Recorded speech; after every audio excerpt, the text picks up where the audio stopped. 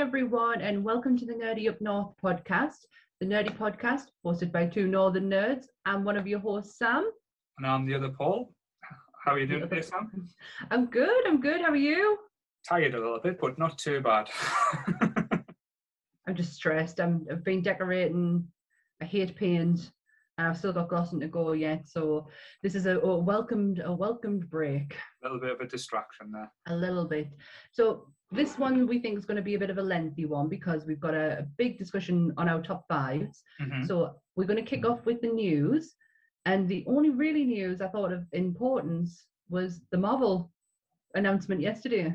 Yeah, it was, like I say, it dropped out of the blue as Marvel's been doing these days. No pre-warning. The only thing, like I say, I was about to talk to before that announced was the reveal of the outfit for Miss Marvel, Kamala Khan, when that was released. I don't know if that was meant to be released or if it was like some paparazzi photographs, but the outfit, it looks amazing, so I'm quite excited for that. Really excited. Kamala's incredibly special to us. I think because I followed her from like day one when the first issue came out, and I've like often tried to like catch up with her in the New Avengers, and I love her. She's just one of us, and she's a goofy teen who's just trying to figure it out. I just love her. But yes, so Marvel hit us all by surprise. I was painting yesterday and literally gets on my phone and just hundreds of notifications that they released a very lovely video of the first 10 years. There was a tear in my eye. Not lying. Stan's voice. It broke us a little bit out. I'm not going to lie. I had a bit of a quiver, but I was just trying to like make sure I was like taking it in and seeing what it was. And it was the first 10 years of Marvel. Mm-hmm. And then the next phase of Marvel. And boy, is it exciting. Like Marvel was like, do you know what? You've had a really shit 2020. So we're going to give you the best 2021 we possibly can. And I have the list here, so I'm going to run through just 2021 first. So first of all, we've got Black Widow on July. It better come out. July 9th, 2021, we will have Black Widow. Do you know as well, just to go, sorry to cut you off. No, sorry. I think it was only a week or 2 weeks ago where the official release was meant to be a year ago to the day when Black Widow was meant to hit the pictures. God. So that's how long we've been waiting as well. We've been waiting some time. But the second after that is Shang-Chi, which is September 3rd, 2021. I'm very much looking forward to that, but I can very much see it being the typical Marvel origin story. Yeah. To move on to the next phase of who cares? I thoroughly enjoy how they do an origin story. Next one was it didn't say the Eternals, it just said Eternals, November 5th, 2021. And we saw the first clip of the Eternals as well, which was not what I was expecting as well. That they're not looking what I thought they would look like as well, so that's exciting. Angelina Jolie looked badass, mind. And people have some mixed opinions on it, but anything you put her in, she just looks fantastic. I just cannot wait to see what she does and who she's playing, because I don't really know the Eternals very well. I don't particularly want to jump into something. I want to go in the film with no preconcept. Exactly. And if that's not enough, if the 3 films I've already mentioned was not enough, Marvel is giving you Spider-Man No Way From Home on December 17th, 2021. It's been a delay because it was meant to come out in November as well, wasn't it? So I think it's been put back a month. Well, because Eternals was meant to be out, everything that's on that list was meant to be out last year. Yeah. So probably, most likely. But yes, that is 4. Count them. No, that's 3, Sam. Count them 4 Marvel films. We'll get there. Don't worry, guys. 4 Marvel films for 2021. That is not including the 2 series that you've already had, and the one that's on its way. Yep, Loki. Which is Loki coming out in June? June, yeah. I think it's June, yeah. So we're moving into 2022. I'm kicking it off with Doctor Strange and the Multiverse of Madness on March 25th, 2022. Cannot wait. Yes, I think that's going to be, like, I know it's Doctor Strange, but I think it's going to be like a Spider-Man as well. So yeah. So I think them two are going to be into it. So them two playing off each other will be quite. I think whatever happens in Spider-Man with their version of the multiverse is going to mix into, and you're not really having that much time to wait either. Yes. Then we're going into Thor: Love and Thunder, which is on May 6, 2022. Which I'm looking forward to, but again, it's either going to be a complete hot mess with the amount of things that's going to be going on, or it'll be like Ragnarok and just blow your head away. Yeah, I think Ragnarok was a massive surprise for Marvel fans, but yes, can't wait for that one. And then we go into The Marvels, November 11th, 2022. Now that was a big surprise. Huge, and I don't really know what it means. For someone who was a Captain Marvel, huge Captain Marvel fan, I didn't quite get what it meant. Are we getting the Marvels before Miss Marvel TV show, or is a TV show coming out afterwards? Because it could be the origin story, or it could be her joining up with Carol. Depends on what happens, really. It could be. I mean, she gets her name but she's given her name from Carol. So in case if she takes it, she's actually given it to her by Carol, because she's essentially, Kamala Khan she's a nerd. Yeah. And she writes fan fiction for the Avengers, and Carol Danvers is her favorite Avengers, so she's honored to be given the name by Carol. Yeah. I'm looking forward to it, obviously, as a Carol Danvers fan. I just did not know what to take from it yesterday. I was like, okay. I like the logo as well, because they released the logo. That was quite not different, but in a way that I don't think Marvel's done before as well, like indicating both of them at the same time. Yeah, it looked fun. Then we've got, I think this title is so cool, Ant-Man and the Wasp: Quantumania. That's coming out on February 17th, 2023. So you're only getting 3 Marvel films. So we're going back to normal again. But yeah, February 17th, 2023 is Ant-Man and the Wasp: Quantumania. Which will have Kang the Conqueror as the bad guy in, which is very exciting. Awesome beans. And then we've got the one that I'm dreading the most, because I just don't know what it means going forward and what that film's actually going to in having, but Black Panther, Wakanda Forever, July 8th, 2023. It's going to be a sad one, regardless. I don't know how they're going to do it. Yeah, I think it's going to be a celebration type thing. Because I know there was rumours years ago, well, not years ago, that the next one was going to be involving Neymar, and like I say, it was the rumoured title was supposed to be the two Kings or something like that. So with unfortunately the passing, they've probably had to change it around. But there's been rumours kicking about that Killmonger's going to be coming back to help with the loss, but. Again, I'm excited for it, but I think it'll either be a celebration, but also kind of like a sad yeah. one. I very much trust Ryan Coogler, who's doing who did the first Black Panther, and who's going to be doing this one. I think he'll do him justice, and I love the fact that Marvel are not recasting him. I don't know if that's going to be a forever thing, because he is quite essential to Marvel, but for now, I think it was the best thing that they could do to honor him was to retire the character for now. Yeah. Having Shuri as Black Panther would be fantastic. I think she's well deserving of the title of it. Yeah.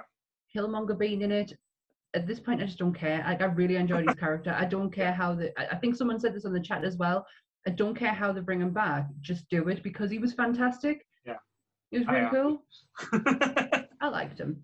Yes. And it's with Marvel and the bad guys though as well. All of them kind of have like a thing where you think, it kind of makes sense why they're doing it, but doing it in the wrong way type thing. Well, yeah, you're right. It's no different than Charles and Xavier, like we talked last week. So, the Martin Luther and Malcolm X connection. It's the same. They want the same thing, but just done in completely different. That they'll do it in different ways. Yeah. And in a way, he did. He was right in a way. Wakanda needed to branch out and help. They just couldn't. They couldn't keep everything to themselves like they had done. He just went around it a really odd way, a very dangerous way. And then to end well, it's not to end it off, but the end of the list with the dates on it was Guardians of the Galaxy Volume 3, which is May 5th, 2023. I cannot wait for this. I cannot wait. Getting it a lot sooner than I was expecting, especially with because with the whole hoo-ha with James Gunn and with them doing stuff for DC now, I thought we were waiting a few more years for that. But so I'm a little bit more excited now. So yes, hopefully they do. Like I say, and I know I said I think on the podcast one of the other episodes that Mark Hamill's supposed to be hinted to play, and I actually saw an article wrote that Mark Hamill is going to be in the Christmas special that they're doing as well. That's so, awesome. so I'm building up hope that we're going to get Mark Hamill in the Marvel universe. However way it happens, I don't care. Yes. But the last one that didn't have a date, just had a promotional picture of it, was the Fantastic Four. Oh, I swear to God, if they do not announce that John Krasinski is going to be playing Reed Richards, I will go to Los Angeles and burn the place down. Do you think, though, with Fantastic Four not getting a date, are they just going to put it somewhere within the other date, the movie releases, or is it going to be afterwards? Because it would just be like Marvel to just go, you wanted Fantastic Four? It's out 6 months' time. He is Fantastic Four. Yeah. I really do hope. I am holding out hope that John Krasinski is playing Reed Richards. I've been wanting that from day one. When they said that the Fantastic Four was coming in, I will be elated if Emily Blunt is playing Sue Storm, because I actually thought she would have been a very good Carol Danvers as well. Yeah. So I would be elated if it was actually them two. And especially, I know the husband and wife, and they have a chemistry, and they are just like the perfect couple. They're just lovely to look at. But in Quiet Place, yes, they work really well together. They had a good chemistry. Well, like I say, with them being married, they should have that chemistry. But like I say, I think if they cast anything, the problem they've got now with Marvel, if they don't cast that, and if it goes wrong, the backlash, because they couldn't take it back. Yeah. But even if I know we've had some bad Fantastic Four movies, some people love them. No, not for me. I've never watched them. Never seen them. They could make not a bad Fantastic Four movie, but if they get the casting right, it can then lead into more. Because I think the big one that Marvel will struggle with is not Reed or Sue. It's going to be Ben. Yeah, it's always going to be Ben. Yeah, it's always regardless who has a hold of it, it's always going to be Ben that causes the problems. But again, in Marvel I trust, and I do believe that if anyone can do it, it's Kevin Feige. I think he's visionary for what he's already created. But look at Korg. Yes, it can be done. It's just got to be done. It's. I think they can pull it off, and it just. I don't. Do we need to see an origin story, or do we need to know? Do we need to know how it happened? Can it not just be like Spider-Man? When Spider-Man came into the MCU, we didn't need, the Uncle Ben situation again. Yeah. He was already Spider-Man. Can it not be the same for the Fantastic Four? True. Or do people need it explaining? I think for this Marvel, because if they don't explain it, they've got to explain where they've been and why they haven't been involved.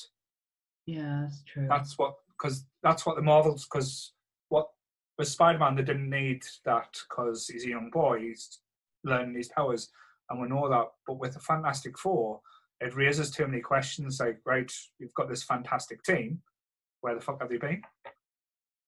You've got Fantastic Four. Yeah, sorry, Fantastic Four. Yeah, sorry, the Fantastic Team, the Fantastic Four. I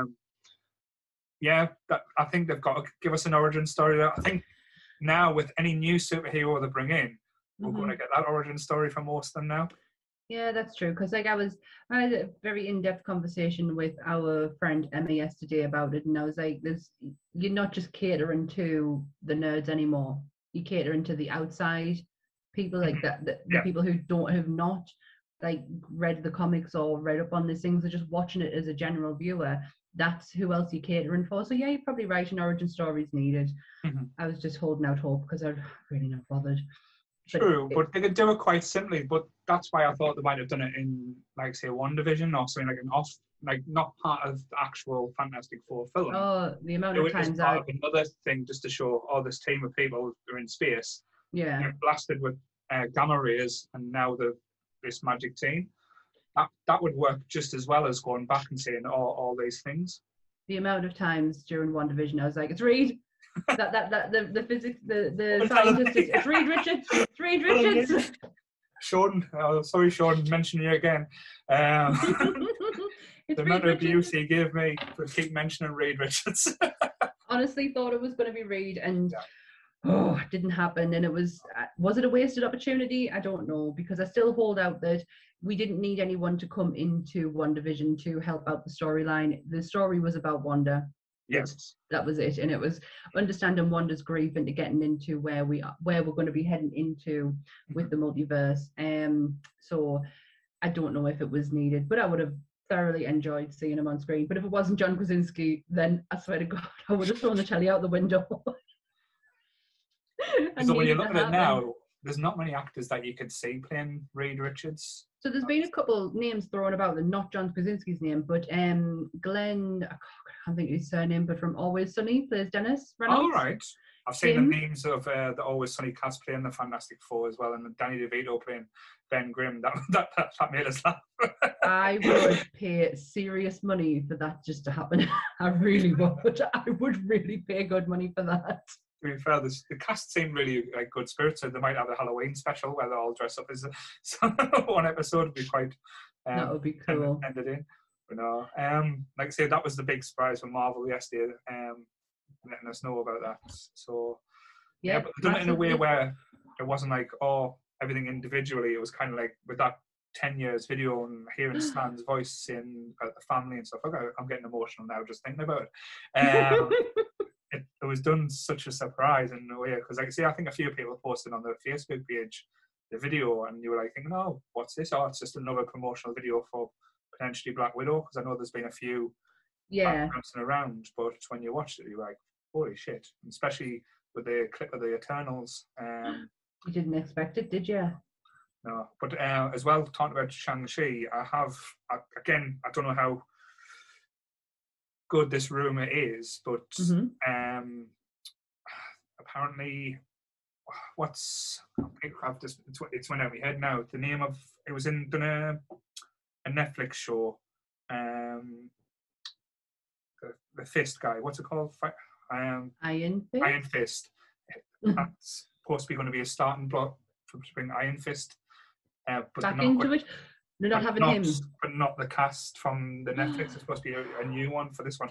Because I know there's rumors like flying about big style about Daredevil now, because some of the cast members from Daredevil's been posting old Daredevil pictures on the Instagram. So the rumors are flying about that Daredevil's going to be making an appearance very soon. I've heard Spider-Man or Doctor Strange, one of them two. And I think Charlie Cox is perfect as Daredevil. Daredevil is one of my go-to favorite characters. Like I loved him, and I loved him so much that I never watched the third series because I thought they were going to ruin it. Iron Fist, I thoroughly enjoy Iron Fist as a comic book character, but the show was not good. Luke Cage was not good. Jessica Jones was just infuriating. Yeah, I like the first season of Jessica Jones. Only liked it because of David Tennant. Oh, apparently he's coming back. I hope so. Yeah. So I think Marvel are supposed to be big fans of like the Purple Man and the way he played it. So I've heard She-Hulk as well. So that's supposed to be. Yes, but she has her own show coming out. The actress who was in, oh my God, what's it called? It was the one where it was all about doppelgangers. Alias, was it? No, that's Alias. Jennifer Garner. No, not Alias. I remember the show now. Yes, it was on Sky One, wasn't it? She's supposed to be playing Jennifer Waters, which until I see her, I'm not going to hold any judgment. It's going to be heavily CGI though, isn't it? So the thing is with Jennifer, she prefers to be She-Hulk. There's no reason for her to hide who she is, and she doesn't, and so they're going to have to constantly have her green. True. But that's why I thought they would have went with someone like Ronda Rousey or something, because they have the build already. The build, yes, the build, but is the acting ability behind it? She wasn't that bad in the Expendables, she campaigned for Captain Marvel, and I was like, no, you look, yes, you could look the part, but your acting abilities could be absolutely appalling. And I've heard you're on the mic at WWE. Your mic skills are not that great. No, the wrestling skills Ronda Rousey. not better, but yeah. So that's the Marvel list. I'm going to cut it there because the next part I think is going to take up the majority of our time, and I am so looking forward to this.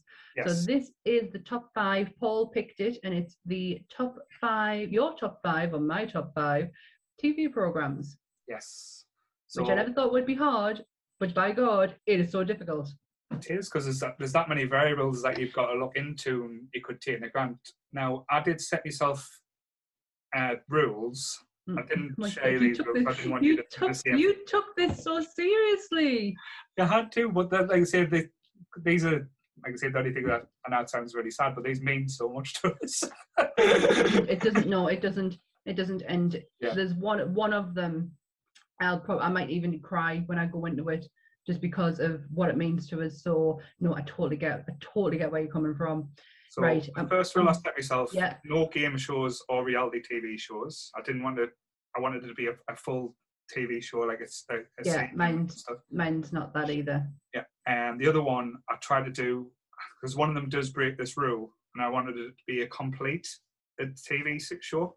So if anything that's still going, because you don't know how it's going to end, I've went, right, I'm not going to include it in the list. But one of them has broken that rule because I love it so much. Okay.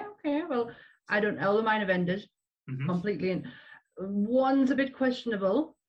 Right. And you'll know what I mean when I say it, but one's a bit questionable. But yeah, the rest of them are totally and utterly done with. Finito. So do you want to go first, or do you want me to go first? I'm gonna get you to go first, because I am so excited to hear what your list is. No problem. So you go ahead. I'll go with the one that broke the rule first. Okay. It's a quite a modern TV show, which, to be honest, most of mine are quite old now. And the first one is Brooklyn Nine-Nine. Never watched it. Really? I thought it'd be right up your street, but nope. And then my sister says it all the time. She says, I would find it hilarious, but I've never watched it. It's smart. It's cleverer than you think it would be, because it goes through all these different topics that you don't expect for a sitcom, or like say what a class is a sitcom, but it's like a formulaic TV show.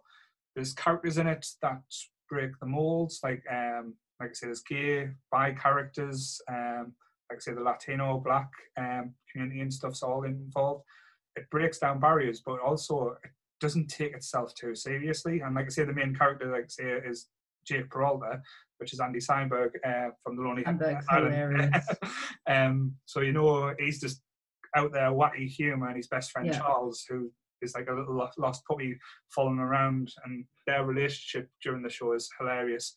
But it's just like the relationship between the team, like each of them, like say, have the moments to shine. No one else like outshines each other. The cast has pretty much been solid throughout. There's only been really one change, which is Gina. She was like a receptionist. She, and I've forgotten her surname, but her first name was Chelsea. She's an American comedian. She's really stupid, silly. Reminds us a little bit of Phoebe from Friends. But, all right. Like I say, in a type of like not really paying attention to the world type thing. She's in her own little bubble.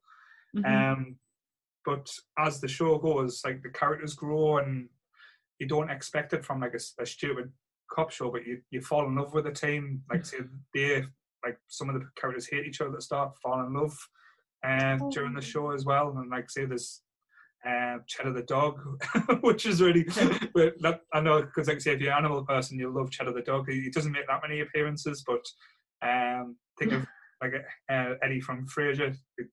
Oh, it it's has.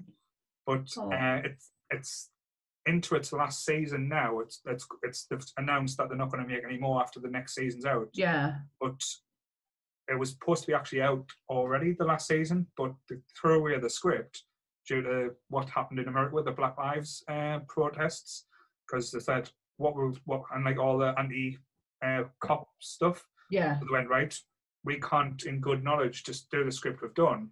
We've got to incorporate what's going on now. Oh, So that gives us chills. Yeah. I got chills. So basically, they've delayed it, I think, by 6 months. Or even so, just to write the script, like the last season again, to base it on. So, but each season like has a turning point. Like say, there've been mafia. There's been hits on people. There's like say, it's hilarious. And I've watched I've watched them now about 3 or 4 times. It's just like you put on the background, and there'll be things that you'll just pick up and laugh. And like I say, that there's certain episodes like they do a Halloween heist each year, and honestly, it's absolutely brilliant. I can't recommend it enough. I'll put it on the list. I have a few programs like that, but it's just never something that crossed my mind. But another one that didn't quite make the list, but I'm not going to say it just in case it's on one of yours, is just an example of I should learn from my lessons and just branch out, because it's a program that's been going on since about 2010 or something, and it's still ongoing today, and it's probably one of the funniest programs I've ever watched. And I'm not saying what it is, because I am still toing and froing with my number 5 slot that I could potentially put it in there. So I would give it a go. I'll definitely give it a go. Do you want to know mine? Yes, let's go. Mine's kind of on the same theme. It's an American sitcom. It's finished with. It's done. It caused such an outrage that it got removed from Netflix at Christmas that people actually started cancelling their Netflix subscription. Really? In America, and it is the U.S. Office. Right. Okay. Paul, it is one of the only shows that I cry at the end, not only because it's finished, it's because I know I'm going to miss them and I need them back in my life. It's funny. I love the English Office. Not enough to put it on my top list, because it only brought out 2 series, but it was fantastic. This one I only watched it a few years ago. God, probably even 2 years ago. And the first episode is word for word the English one. Yeah. But some things have changed. When David Brent calls his boss Camilla Parker Bowles, Michael Scott called his boss Hillary Clinton. Yeah. So there's some things that are translated over differently, but for the main part, it is word for word the same script. And by the second episode, you think that's what you're in for, and like it's just going to be the same as, it's just going to be done differently to fit in American television, and it's not. And as time goes on, you don't realize you're watching a fly on the wall documentary. It's just a TV show, and the characters in it are, you find a connection with one of them, and you follow their story, like Pam and Jim, which is John Krasinski, and oh God, I can't think of her name. I even listened to our podcast as well. I can't think of her name, but Pam and Jim's story from start to finish is just absolutely fantastic. But the main standout will always be Michael Scott, who is played by Steve Carell. He is hilarious to the point of absolute annoyance. Michael is one of the worst human beings possible. There is an episode in it called Scott's Tots, and if any Office fan knows, they know how bad Scott's Tots episode is, to the point where I can't physically watch it anymore. Michael gets it in his head that he'll be a millionaire by the time he's in his 40s. So he guarantees these children, if you graduate high school, I'll pay for your college. And then he has to go and confront these kids to tell them that he hasn't actually become a millionaire. And it is the level of cringe in it is horrible. Michael is one of the worst human beings, but he always manages to have he always manages to have some little redeeming quality about him. And his exit of the show was just, I bawl my eyes out every time it's on. But The Office, the US one, is one of my, if not one of my favorite programs of all time. I get that upset that the end comes. I have to stick it on again and do it all over again. Yeah. I've watched it, and no word of a lie, about 100 times during lockdown. I love it. Love it. I do recommend it. You would be addicted. Very funny. I've tried watching it a few times, but I think, as you said, with the first couple of episodes, it's quite like the UK Office, just different, and that's the part I found it hard to get past. So again, I might try again to get past. Try again. Yeah. Ricky Gervais and Stephen Merchant were very heavily involved with the first series, to the point where they said, if you can get the foundation down, then you can go off and do it yourself. Yeah. And the guy who helped the Mindy Kaling, guy who plays Toby, and Ryan. Oh my God, I can't think of these people's names, but they're all writers in the show, but they're all part of the cast as well. Right, all right. So the writers and the cast are basically one and the same. But the Mose who plays, and oh God, I say Michael's one of my favorite characters. You've got Dwight Schrute. You've got the great Rainn Wilson who plays Dwight Schrute, who is just, he's perfect. He's so funny and weird, and he's a nerd, and he's a beet farmer, and I just love him. But his cousin is played by his cousin Mose is played by a guy who actually not only wrote parts of the show, but he also created Parks and Rec. Right. And wrote Parks and Rec. The guy is a genius, and he's so good at doing characters who that you can quite easily follow along with, and you can quite gradually fall in love with them. And he writes them just beautifully. And he done the same with The Office and Parks and Rec. But out of the two, The Office for me will always be superior.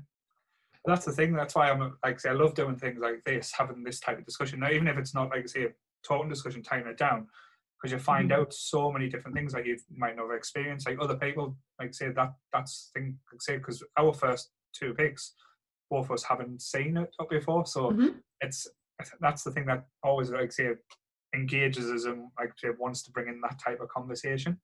I love. Oh, sorry. No, that's fine. It's just like say just trying to spread like say things that people might not have experienced before. Definitely. What I was going to say is that I love programs. I'm a very character-driven person, and I love people.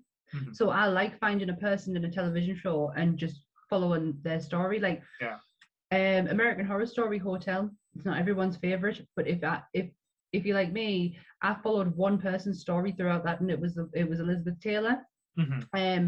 And just followed that story, and that it was just heartbreaking. Her story, beautiful, but it's beautiful at the same time. And it was I am a proper people person. I was actually talking to your wife last night through Facebook, because she's watching This Is England. Yes, and I've been obsessed with that. But I've been meaning to watch it, and I actually watched the trailer for it, and then I was watching like little clippets online, and I was like, I think this is I love anything British. Yeah. And I think it's totally up my street, because I think it's characters who you can proper get in with and follow them on a journey that may not. I've got a funny feeling that I might not be able to relate to a lot to it, but still find it endearing enough to stick with it. So that is on my list to watch. Cool. You gonna go for number 2? Yes. So again, I'll go with like I say.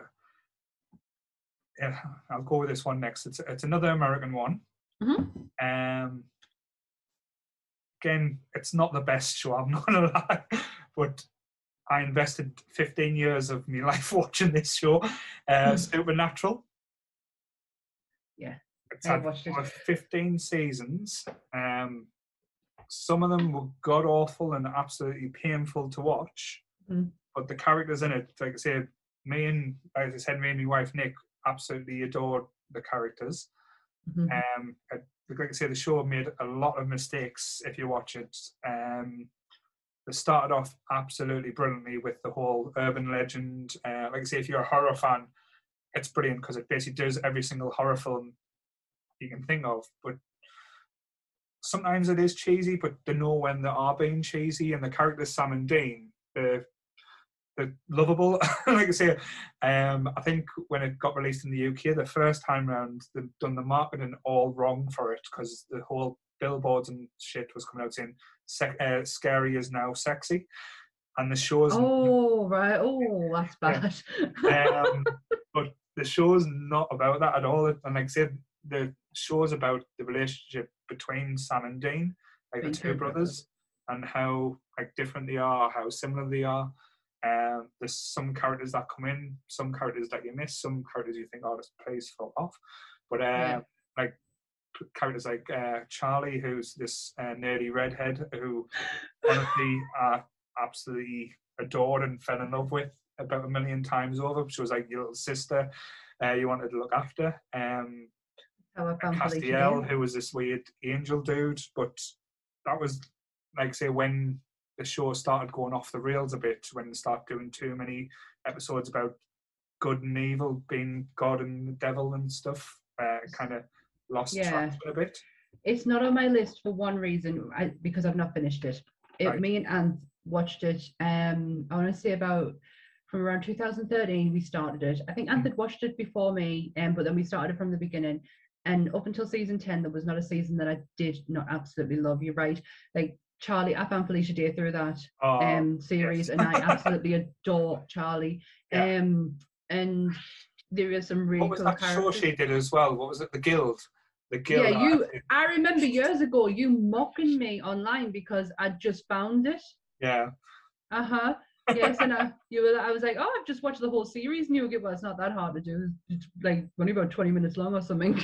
I remember watching it years ago, but like say it was like say the way I liked it, because that's how I was as a teenager. Like you kids, like say nobody really liked us because of the stuff I liked. So actually, I've got 2 seconds. Oh, got the Felicity Day book. Hold the phone. I've dropped my headphone. So I actually have her book, You're Never Weird on the Internet, almost, by Felicia Day. Yep. If you want to relive your childhood, pick up her book, because it is absolutely fantastic. She is no different than any boy who grew up in the 80s and 90s. Only difference is she was homeschooled, so she got away with a lot more. But it is such a good read. But I never finished Supernatural.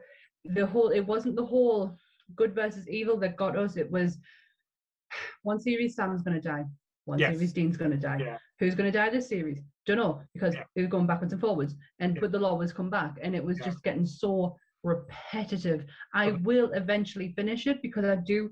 Like I invested so much time with these two, and like when the last episode of a series come on, I would start crying when Kansas was played, because that song is all about Dean. Yeah. It was always all about Dean, and I just thought out of the two of them, he was the most special because he was the most invested. He was the one who started it all. If it wasn't for Dean, you wouldn't have Sam involved in it. And it was all about, like, to start with, it was all about going to find their dad. And if you're a fan of the X-Files, you're a fan of this because they always did a Monster of the Week, which is what the X-Files used to do. But what I love about it as well, because like I say, me and Nick's actually watching it again, because like I say, there's certain things we love. We love the Trickster episodes as well, when the whole Loki or Gabriel, as he later become, starts messing with them. We've just got through the bit where they put them through all the different TV shows where you get Dean and Sam's getting hit in the crotch by the Japanese game show and stuff like that. It's the silly ones, or when Dean gets infected by the scary virus and becomes terrified of everything. You're just screaming like a girl, yes. And that's the one at the end where he's caught in the car singing "Eye of the Tiger," which is one of the best outtakes. It's so good. But it is I'm not so good, because I know you haven't watched it. I haven't watched the ending. Season 10 is where we kind of lost off. Because a lot of people didn't like the ending. Like, so I personally did. I thought the ending made sense. The only thing that spoiled it a little bit was because of the whole pandemic. They couldn't do it right. No, they did it okay, but they just couldn't get the people in that needed to be in, if that made sense. Yeah, it does. But but like I said, the whole what you said there, it's hard to get bothered when people die in the show. Then you know Because the next season they're going to come back. come 'cause back. so It many just, people did. there was no weight throughout. behind. Yeah, there was no weight behind it. The only one that did have a massive impact on us, and I think we like had to turn it off for a few days because we were so bummed out by it, was the death of Bobby. Yeah. Like, that was so sad. And Bobby's did hold weight behind it, because guess what? Didn't come back the next episode. And yes, we did see Bobby a few times, Mhm. but it was never in a way that Bobby was actually going to come back into physical form, not like what they did. So his did hold a lot of weight. Yes, but I say, because like I say, there's certain characters that came into it as bit parts that grew, like Crowley, and then Look, Mark Sheppard, yeah, such a good actor, and he's in the X-Files. He's in a really good episode of the X-Files. His mum comes in. I don't know if you the season when his mum comes in. With the red head. Yes. Can't think of what her name is. Ruth?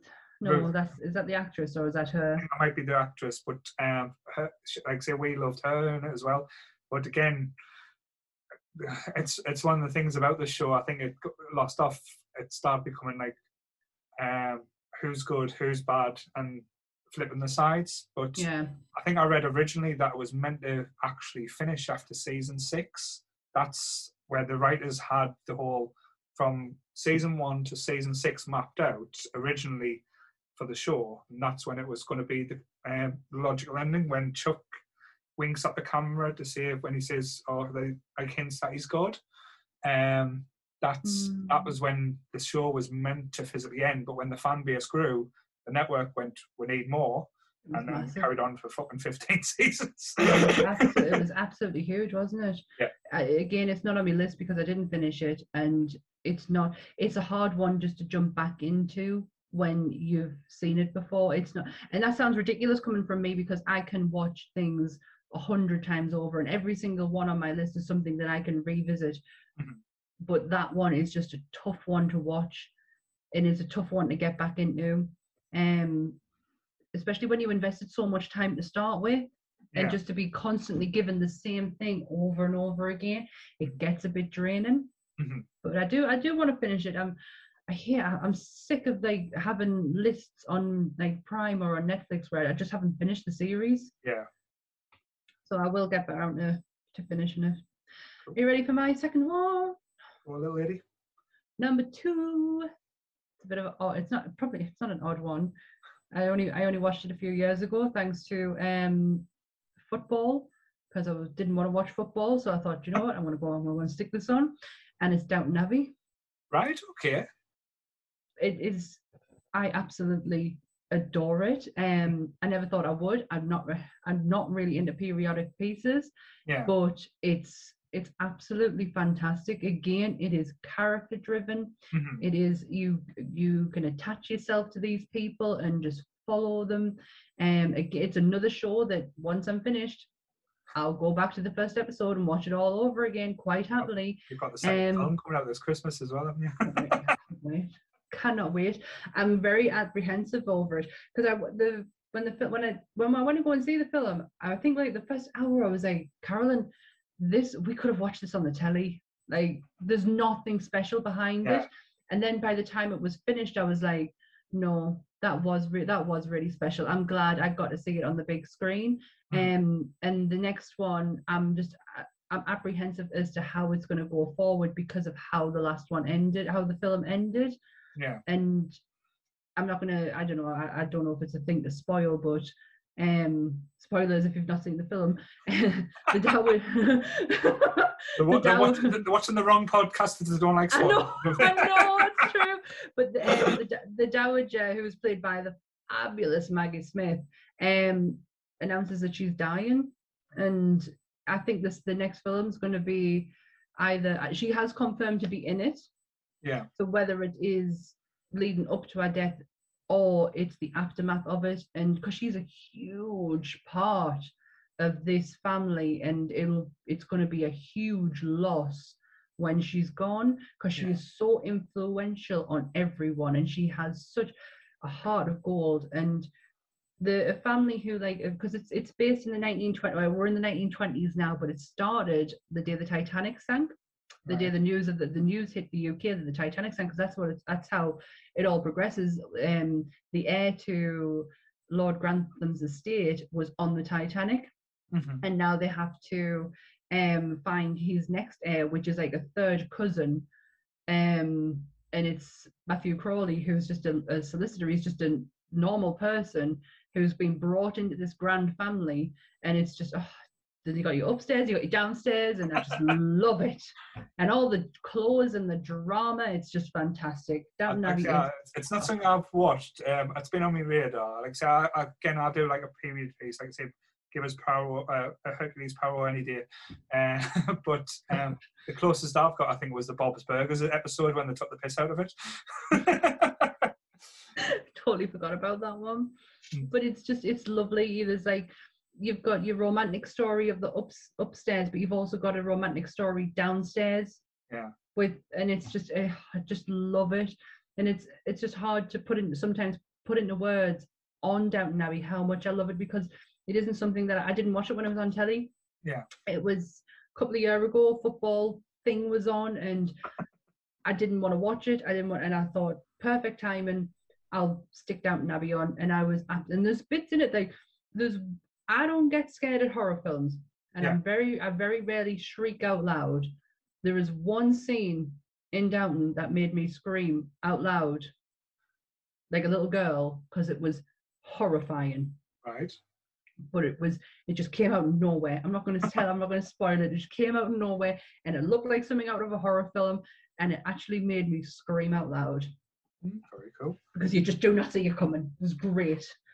Yeah. But yes, Downton is a one that is very close to my heart, and I'm actually watching at the minute.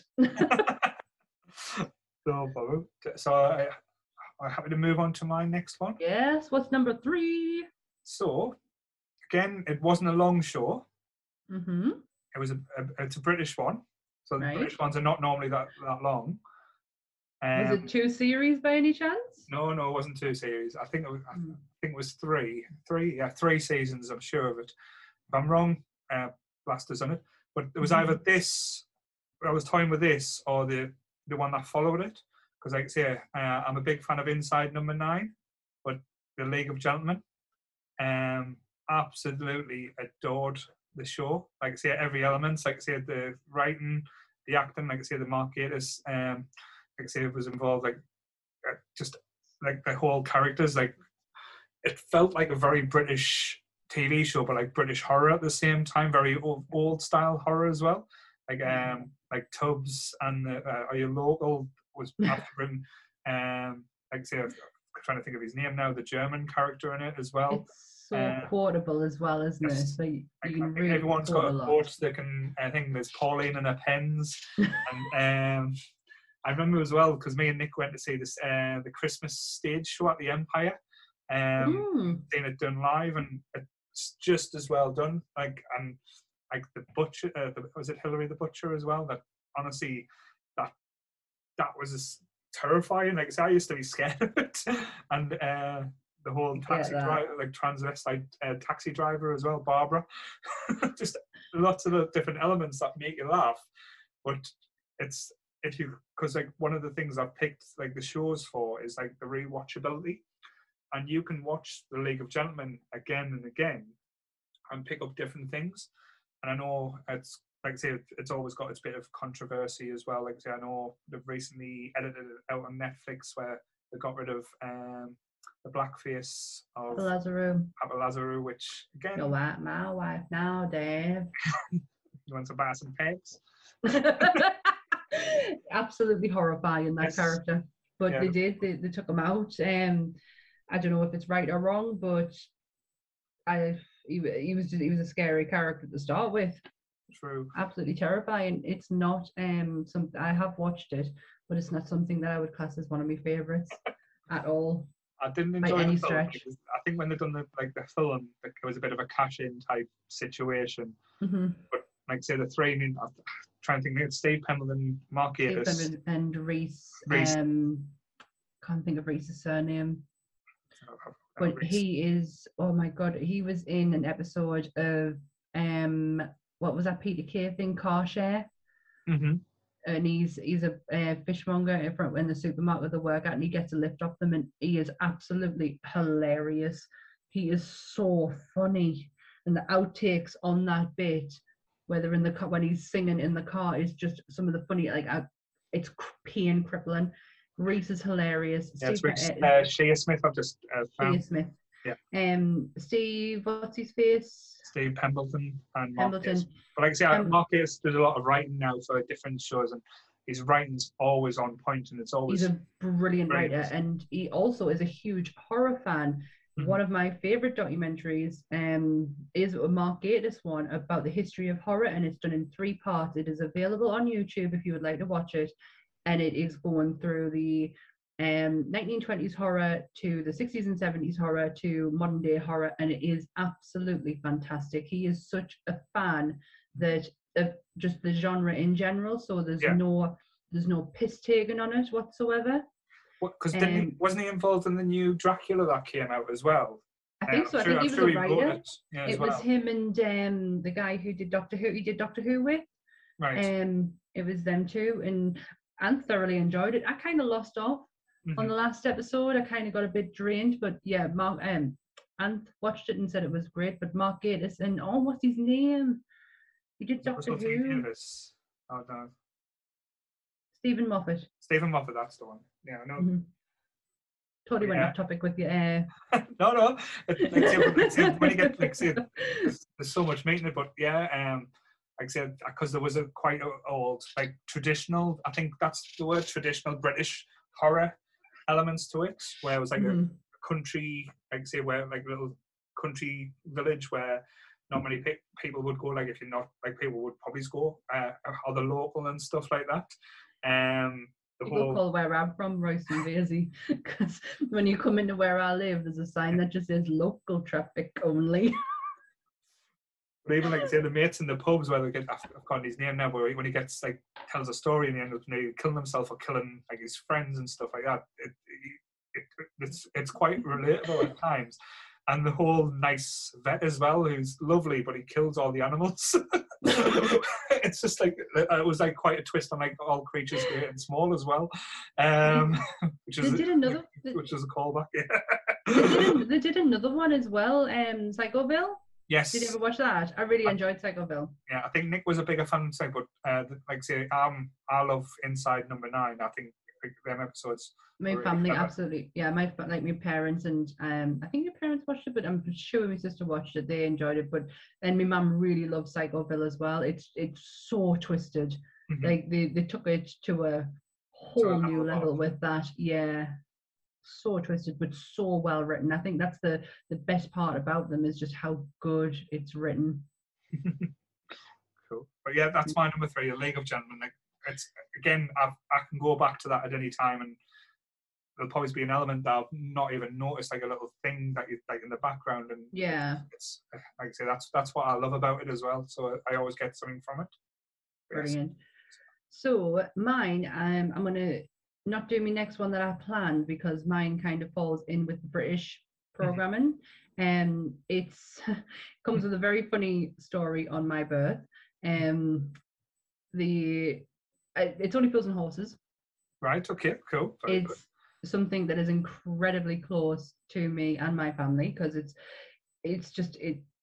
always been like so you when you come home from work, you stick the telly on, have your tea, what you're going to put on. It's usually an episode of Friends, isn't it? Well, at my house it used to be an episode of Only Fools and Horses. Yeah. And the story is that when my mum went into labour with me, my dad told her he couldn't take her to the hospital yet because the episode of Only Fools and Horses that was on hadn't finished and he needed to watch it before they could go, and my mum had to wait. So there's always like a funny birth story with the Only Fools and Horses, but it's so funny. There's a lot you couldn't get away with now. Yes. Some of the words in there are very questionable, but again, it's a product, it's a program of its time, that did change as time went on. It progressed with its times. It didn't just stay in the past and said incredibly but there's a lot of TV shows and films that like say as you watch now, you realise and think, oh, that is a little bit uncomfortable. Like even something as modern as Friends. Friends, Yes, Friends is like it's got quite a lot of homophobic essence in there. massively. Yeah, which But it's yeah, again, it's a product of its time, and yeah. and, It's not right. It's not wrong. it's but not right. No, yeah, it's a we, hard one for us to yeah. talk, like to say it. But yeah, Only Fools and Horses is just it just holds so many special places. Like, and it's something like if I want to have it, if I want to have a nap and I'd want something on in the background, I shove an episode on. Yeah. And I always start. It reminds me of Christmas, Only Fools and Horses, because like say as you said, you always used to have your family round. Yeah. Put something on because you wanted to see your family and talk to your family, so you put something on the background. It used to be an Only Fools and Horses episode, and by the end of the episode, you're not talking to each other, you're all watching. All sitting watching it. Yeah. The characters are hilarious in it. There's there's a decent quality about them all. Trigger's just so funny. Yeah. But Del Boy obviously is like he's just oh God, that's my dad. My dad's just banged on the window. Your dad's getting a cameo.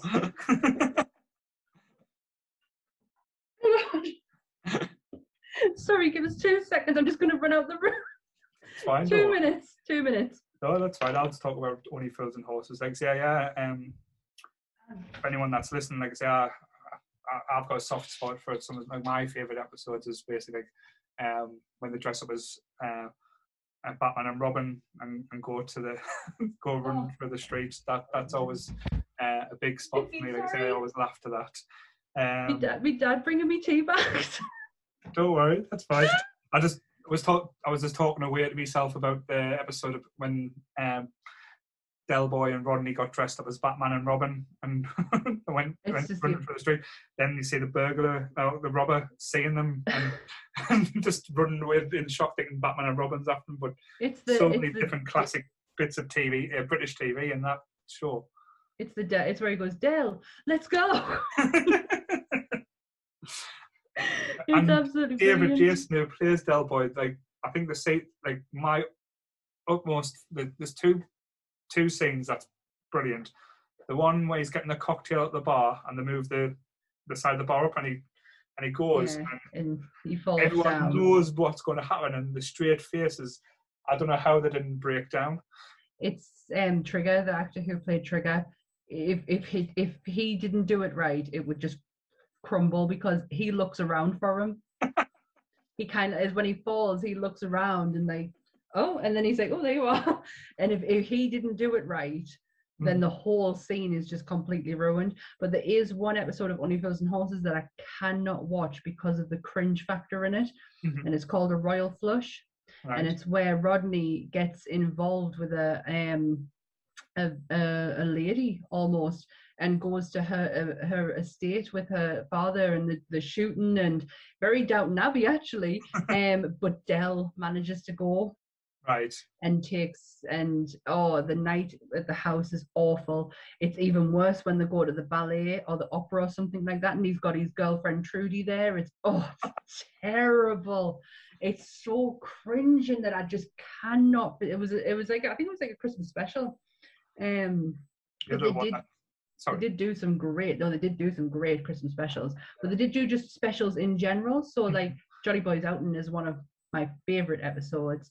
The Hull and Back where they do the diamond. But the best thing that was like kind of like the heist, yeah. Yeah, but the best thing about it is they brought a lot of things like connected and like especially with the storyline with Raquel when he meets his girlfriend Raquel, who is married to a police officer. That police officer is someone that you met in like the 3rd series when Slater the Slag comes in. And he is Raquel's ex-husband, who they then see in the Class of '62, which is in the early 90s when Raquel's pregnant. One thing about the show as well that always stood out for me, I know, like I say, I've talked about like OCD and stuff like that. The continuity of the characters, there was very rare that anyone was either recast or changed, like say, throughout. And there's I don't know how many actual seasons there is, but there's quite a lot, even for a British show, because normally the British ones are quite short, but there's quite a lot of seasons with it. There's more specials probably than there is seasons, if I'm thinking of it, because then you've got all the Christmas specials, not just the ones of recent time, but obviously the ones from back in the day. But then you've got Jolly Boys Out in Hull and Back, Frog's Legacy, where he goes looking for his gold bullion, which was the basis of Rock and Chips. Yeah. Another one that John Sullivan wrote, which didn't get finished because unfortunately John died before finishing Rock and Chips, which is really sad. But there's not a continuity is great, because it's you can't. There's things that I've never been able to pull apart, and also they don't ever recast. So sadly, the guy who played Mike passed away, who owned was the landlord of the Nag's Head. Yeah. When he passed away, he went to prison. His character went to prison, and it was Sid who came and took over when Uncle Albert sadly passed away. They actually, and Grandad as well. They don't recast their characters when they go. They do a nice way of letting them go, like moving them on type thing. Yeah, that was always a standout. But like say, the only other part, like say, that does everything. If you mentioned Only Fools and Horses, it all instantly jumps in my mind is the chandelier scene. Hate it. I don't like that. I do not like really? Another one. It's another one. I don't. It's hilarious and it's iconic, but I just don't like that episode. It's the first few series of the episodes are quite touching, like hit and miss. But that one for me just doesn't hit my funny bone. Doesn't hit my funny bone like it probably should. It says more about me than it does you, to be honest. I like to see people getting fucked up. There's one of my favorite ones is Who Wants to Be a Millionaire, and it's where Del's friend comes over from Australia, and they used to own it. His character name gets mentioned quite a few times. But I can't remember what it is off the top of my head. But he comes back from Australia and he offers Del the world. Like, come to Australia, I'll get you a job. By this time next year, you generally will be a millionaire. And he's going to go and he's going to take Rodney, gets into a bit of a argument with Grandad because he can't go. And then they find out that Rodney can't go because he has a criminal record. And they get into a massive fight and Del can't leave him. Yeah. And he turns down this opportunity of a lifetime to stay with Rodney and Grandad. But there's one scene in it that actually breaks my insides. The Grandad and Rodney are sitting in the flat. Del walks in, absolutely pissed out of his brain, just going, da-na-na-na-na-na, and then all of a sudden, Rodney just shuts the door on his face. And it's comedy timing like that that made this show so funny and so special, and I just love it. So that was my number 3, Only Fools and Horses. I love the characters, like the people like Nicholas Lyndhurst and David Jason who played the characters as well, because they've done other things, probably not to the success, but like I say, I love Nicholas Lyndhurst in Goodnight Sweetheart. I knew you were going to say that. That was like say a weird show, but quite sweet at the same time. My friend Amy, who I don't know if she'll listen to this actually, but she absolutely loves it. It's something that it's one that she can just stick it on in the background and just watch it repeatedly. She loves it. I never got into it like that. No, but it reminds us of sitting with like say my mum and dad and stuff like that. And again with David Jason, it was probably before Only Fools and Horses, but Open All Hours with that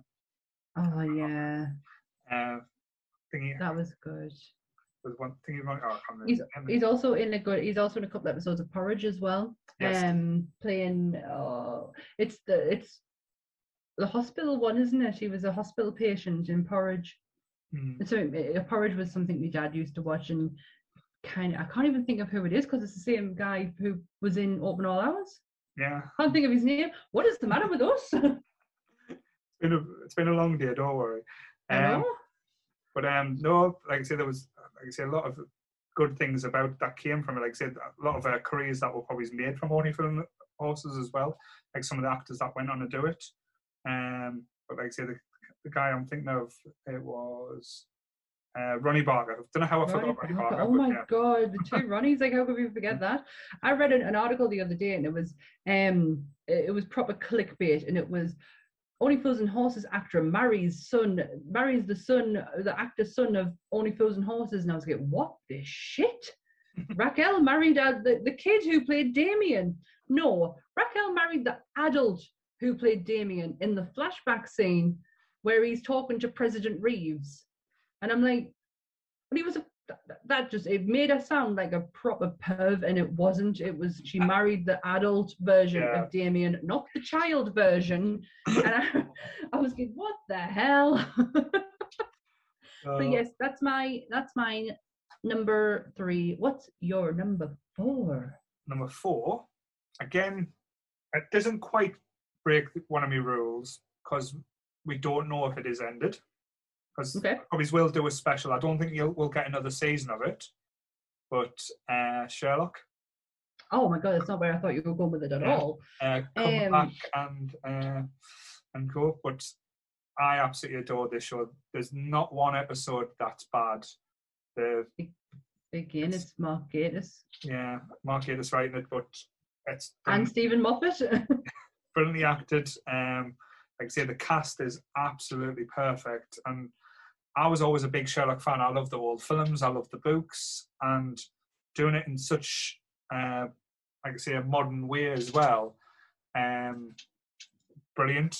Like I say, surprising you as well. That was always the thing, because you think, oh, I know these stories, I know what's going to be the outcome, and everything that does happen, but done it in twists and stuff. And like say, Martin Freeman, who plays Watson, absolutely, like say, I love it. But Benedict Cumberbatch is the perfect Sherlock Holmes, and the guy who plays Professor Moriarty is my all-time favorite bad guy in a TV show, because he's absolutely sinister, creepy, and I think it was called Andrew Scott. He's a fantastic actor. Like, not just as Moriarty, he was very sinister and creepy as Moriarty, but anything that he touches, it's just perfection. He's in a film I love called Pride, and he's such a good actor. Sherlock is brilliant, and I think because it's not one of my favorites, but I do thoroughly enjoy the episodes. I did not know that they could be doing another one. I don't know if that's the thing, because they never announced them. But like I said, they've always said they would do others if they get the cast in the right place. But the cast now, that's true. They're all over the place, aren't they? Big money to get them to do. That's why I think if they're going to do a spin-off, it'll be like a Christmas special or like a one-off special. Do you know what though with Sherlock? It is something that you can pick up and come back to, because each story was they were all individual stories. Yeah. Like some of them did intertwine. There was a lot of the Moriarty ones that had like elements to them, but again, it wouldn't spoil anything if you just picked up anything. Like one of my favorite episodes, I know it's going to sound a bit pervy, was the Arlene Atler story, because like wasn't that the first one? It wasn't the first episode. It was I can't remember the season, but I remember because you got to know the characters a bit more, and you thought Sherlock was this heartless guy, and he kind of fell for a little bit. But to do her character as a dominatrix as well was absolutely brilliant. Like, it works so well, because she was always a manipulator, and she was the female version of Sherlock in the books. But to have her as a dominatrix, it was like having men kneel it, like that power aspect that was always done really well. And even like say characters like in it, the female doctor Molly, who worshipped the ground that Sherlock walked on, and having the little heartbreaking episodes where he would like make fun of her jokingly, and you could tell it was breaking her heart every time. But even like I say, the inspector, I've forgotten his name now. The inspector in it was done really well, because he wasn't a bumbling idiot. No. Where he's been shown in other films or stuff, he was like using the resources. But again, having Mark Gatiss in it as Sherlock's brother, Mycroft Holmes as well, that was genius, because like I Genius. say, there was a perfect foil, but it's I just think like it's I say, something I would have to watch again. yeah, because like I said, the whole like build up to the Reichschild Falls and the books was like I say I loved, and like I say it's one of my favorite stories, and the way they did it in the actual show was Hmm. breathtaking, and how they followed it up as well. That was always basically for me, because when they done the cliffhanger, they had to wait nearly a year to get the answers, and they did it well. I don't think, like I said, sometimes like it's anticlimactic, and to be fair, it could have been seen that way, but it was very Sherlock the way he got the answers. But yeah, Sherlock, like I say, one of my top shows. Like I say, I can, as you said, just pick up an episode and watch it. Yeah. But it's not an episode. It's not the type of show where I can watch in the background. If I watch it, No, you've got it to watch gets me it. attention. Yeah, it's something that probably wouldn't. It didn't even cross me radar when I was thinking of series, even though I thoroughly enjoyed it, and I do love Benedict Cumberbatch as Yes. enough to where I watched the Robert Downey Jr. version of it for 10 minutes and turned it off. I have never turned a film off for any reason. I sat through Geostorm, for Christ's sake. That robbed me of an hour and a half of my life. But 10 minutes into listening to Robert Downey Jr. trying to be Sherlock, I thought, no, can't do this. Laughing at that. So I think someone posted in the Facebook group. I saw that.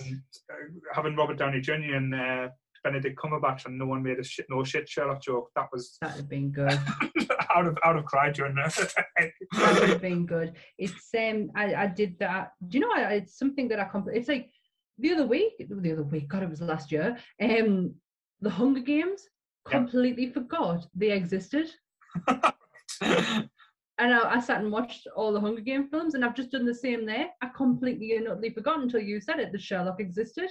Yeah. I might have to sit and watch them again. This is, again, not to harp on it. This is what I love about these type of things. It's not just introducing the memory fresh. Remember things and think, shit, yeah, that was good. Like I say, there's been a lot of posts in the Facebook group about old TV shows recently, and bringing back, like say, my wife's posted a few last night. So like, people would have gone ape shit over, like 10th Kingdom. Fuck, 10th Kingdom. I've not seen 10th Kingdom in how many years? I didn't watch it when it came out, but I do know what it is. I was not a telly person growing up. I was very much out the house. I think the first series I ever watched where I actually because my sister was into Buffy and Goosebumps and stuff like that. Like she had telly programs that she would have to visit on a weekly basis. I didn't. I wasn't bothered. I was always out the house. But the first one that I really got to was Prison Break. Right. Okay. I used to watch ER occasionally, but it was something that I could come back to, and I wasn't fully invested. But Prison Break series 1, series 2 was shocking, and I just turned it off. Well, to be fair, after the premise of them getting out of the prison, everything else would have ended really. Exactly. But Prison Break was probably the first series that I proper invested time in, and had to keep going back each week to watch it. It was some of the best telly I'd ever, up to that point, ever seen. Yeah. But now I can't not watch a TV series. I have to have something ongoing. Like me and my husband at the moment are watching Doom Patrol season 2 and Titan season 2. Yeah. But we'll watch an episode of 1 or 2 episodes of one and then move on to the next one. And we've also got on the go the Clone Wars, something that we are struggling with massively because Star Wars politics can really get in the way of a good storyline. Yeah. What else have we got on the go? We've got so many. The Last Airbender, I've got that on the go. Avatar: The Last Airbender, and I'm absolutely loving it. But we have so many TV shows on the go. Yeah. It's ridiculous. Riddick. So are you ready for my next one? Yep. Right, so my next one. This one is one of my favorite shows, but for not the reasons that people are going to think. Probably is my top 10 favorite show. It made me potentially, not, I don't want to say it made me who I am today, that's ridiculous, but it introduced me back into fantasy genre. Right. because I used to, back in my early 20s, was a huge Lord of the Rings fan, like totally over the top Lord of the Rings fan. And just as time went on, it just slipped out my head. Bringing this back into my life got me back into the Tolkien universe, and it is Game of Thrones. Right. Now, I am not defending the last few series. I can't. No. I am basing this on what the first few seasons brought to my life, and how it's progressed me into the book. I've got the book series up there, which is hard, really hard to read. But that's what I base my love on, was the first few series and what it brought to us. It gives us, like, I've got a, I don't know if you know this, I have a Game of Thrones group on Facebook, which is over 9,000 million subscribers.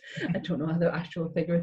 It's like 9,000 subs on there, and that was my Sunday evening, was an episode of Game of Thrones, and then get on the group chats and talk to all the fans about it and take the piss out of all the Stannis fans. And it was that I absolutely loved that part of Game of Thrones, was the conversations I had with people afterwards and the friends like I've made out of it. I have like friends all over the world because of Game of Thrones. I got like Sandeep in India and Caroline and Kerry in America, and we all came together and made a Game of Thrones group, and that was my Sunday tea time, was just talking to them about the episodes. And the last series was terrible, I'm not gonna lie, it was absolutely horrific. But we have the books. That's the one thing we have to take away from this. We have the books. It's not all concluded with what them horrible people D&D did to that show. Horrible people. Like I say, I've got a lot of love for the Game of Thrones, but that's probably why it wouldn't ever get in like my top 5, or I possibly wouldn't even sneak into be top 10 at the moment, due to, because I know how it ends, and it's to me one of the biggest disappointments I've experienced, like in a TV show. Like, there's been others, but that is probably up there with one of the biggest disappointments. Even though I love the early stuff, I can't go back through and watch it again because I know how it ends. Yeah. So if this is what annoys me. So if Bran becomes, and this is spoilers again if you've not watched Game of Thrones, what have you been? But Bran getting everything at the end, becoming, Bran the Broken. It's not the issue with Bran getting the throne in the end and becoming king of the Andals and this blah blah blah. That's not the issue. The issue is the fact that they didn't fucking explore Bran enough to make him interesting to sit on the throne. Yeah. So he is a three-eyed raven Seol. They've totally built up this story of the Night King and who he was, and that was all we talked about, is who is the Night King. And guess what, we never fucking found out because they were too fucking lazy to actually put it in the story. They totally ruined Bran by taking him out of a full series, because guess what, they didn't know how to fucking write for him because the source material wasn't there anymore. They are the worst writers ever. If you go and have a look on their films, that one of them isn't even a writer. He's just there for the fucking job, for the ride. But the other one, if you go and have a look at his films, these credit films, every review is shit writing because he is terrible. If he didn't have the books behind him, that's why the first few series is phenomenal, is because he had the source material to back him with. Didn't they come out and say that during the last season as well, he got the cast to write their own, or not write their own, but have inputs on their own dialogue because he thought they knew their characters better than... No, it's because he can't fucking write for people. That's the issue. So they got a Star Wars deal handed to them on the back of Game of Thrones. Right? I pointed my books. Away, that disappeared quite quickly. Swiftly got took away. They got a 3-movie deal for Star Wars. They were told by HBO, George is willing to help you. We will give you the money. We will give you the series. We will give you the time to do the show. They said, can't do it. We've got Star Wars. And they went, fair enough. Give it to someone else. let some other people come and show run it. It's absolutely fine. You don't need to be a part of it. It's not yours. They said, no, we're not doing that. And they fucking quickly ended Game of Thrones on how they did it, all to get that Star Wars deal that was eventually then taken away from them, then to be given a Netflix deal, which, where's it at? I hate these people for what they did. They took a series that had so much fucking potential and threw it down the drain because they can't write. I'm really sorry for all the F-bombs, but they cannot, they are not good writers. And when their source material was taken away from them, they didn't know what to do. Yeah. And they were so it was bad at it. As I said, well, I think the last two seasons, this last season for me was painful. This one before, yeah, because that was the anticipation. You think, oh, it's going to go somewhere. You probably could have got, I know I'm probably exaggerating, about 3 or 4 extra seasons just on the back to lead up to where it got to, where it would make more sense and you would care more.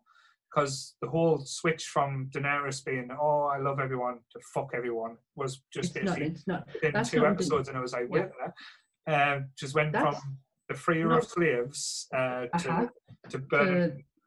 To the burning of buildings. Yeah. There's another thing as well. So the best thing about Game of Thrones was always the fan theories. And the, you know, the what ifs and the what maybes, and the top one was always Jon Snow, because we always had an inkling Jon Snow was not who he was, and it was always R plus, what was it? What's his parents called? Rhaegal and R plus L equals J. That was what was out throughout the whole thing. And I remember watching an episode of Comic Book Girl 19 on YouTube years ago, and she threw the theory out there that he was Targaryen. And we were like, holy shit, that meant something. Yeah. It had to mean something because it was so hidden throughout the whole of the books and the series, and then we find out for it to mean absolutely fuck all, because Jon ends up back on the wall. Yeah, that was the whole thing. It's like when they had him in jail and they were like negotiating stuff, and they're like, no, we want him because he killed our queen. It's like, well, we'll send him back over in the wall. Send him the wall. Send him the wall. He likes being there. We'll just send him back over there. Sansa being queen of the North. That made sense. That made total sense. Total sense. Got that. Yeah. Very much got that. But not knowing who the Night King is, making such a big fuck. Do you know what it is? It's because they don't fucking know. That's the problem. Again, not seeing Cersei die. What was the shit with that? Do not get me started. All the stuff she did, she needed to have an ending. She deserved more than what she got, and we deserved more than what she got. She got to die in the arms of the person she loved the most, yet fair enough, she got crushed, but she deserved better. We deserved better as viewers. The amount of shit that she did. Yeah. She murdered a whole friggin' church. She went absolutely batshit crazy. Yeah. And that's what they give her as a death scene. I'm sorry, it was not justified at all. I was so angry at how Cersei died. I was even more angry that Jaime died, because Jaime's one of my favourite characters. I'm so good now. I'm loving that we're talking about your top 5 favourite things. I'm getting so angry. Angry because that's what it does to you. That's why we do this, because we fucking care. I really do care, and I'm so glad that I've got the books to be able to continue the story the way that it's meant to. And I know there's a lot that was taken out of the books and not put in the series, and I get that. It makes sense, like to have Lady Stoneheart come into it. That doesn't make sense to have it in the show, because you either do it because it's meant to happen straight away after the Red Wedding. If you don't do it then, it doesn't, and it doesn't make sense with the way that the story is in the books to how it in the program, because up to the book points now, Jaime and Brianna are trapped by Lady Stoneheart. We don't know where their story leads on to. Yeah. So it doesn't make sense if you're progressing the show on past the books, but you've got to be able to think you're never going to have the brain of George R.R. Martin. No. It doesn't work that way. There's only a handful of people who can do what he did and what the likes of Tolkien can do. Yeah. But you've got to be smart enough and a good writer to actually break these people down and know what you know there and take it on this way. And it pisses me off so badly that they were just so fucking lazy they couldn't even do that. But talking, sorry to go back there, No, you mentioned a good point though, that, well, not a point, like a reference, the Red Wedding, TV wise, that is probably one of the best things I've seen TV wise, or the most shocking things. I know even if you read the books, you were waiting. Do you know why? Do you know why it was good? Because it was already pre-written out for them. All they had to do was put it on a thingy. But I get what you mean. I do get what you're saying. So we watched Game of Thrones came to us in 2012 when we first moved into our last place. We had no internet, no telly package, and someone at work lent us the first series of Game of Thrones and just said, watch it. It's brilliant. Sean Bean's in it. It's fantastic. I was like, oh, okay, give it a try. Loved the first series, absolutely loved it, but didn't have a connection with it. I enjoyed it. Went on to the second series and I wasn't feeling it at all. But Ant was, and he continued on. And I will never forget the night of the Red Wedding. I was in the bedroom. We lived in a 1-bedroom flat. So the bedroom's here, living room's here. And he walks in the bedroom and he went, I need a minute. I can't believe what I've just watched. And he was like, I need to sit in a dark room for a bit. And I was like, wow, that's pretty impactful. Maybe I should go back. So I went back to the first series, caught right the way up ready for when season 4 started, and just completely and utterly fell in love with it. But it wasn't just the show that I fell in love with, it was everything else. It was the community that I got into.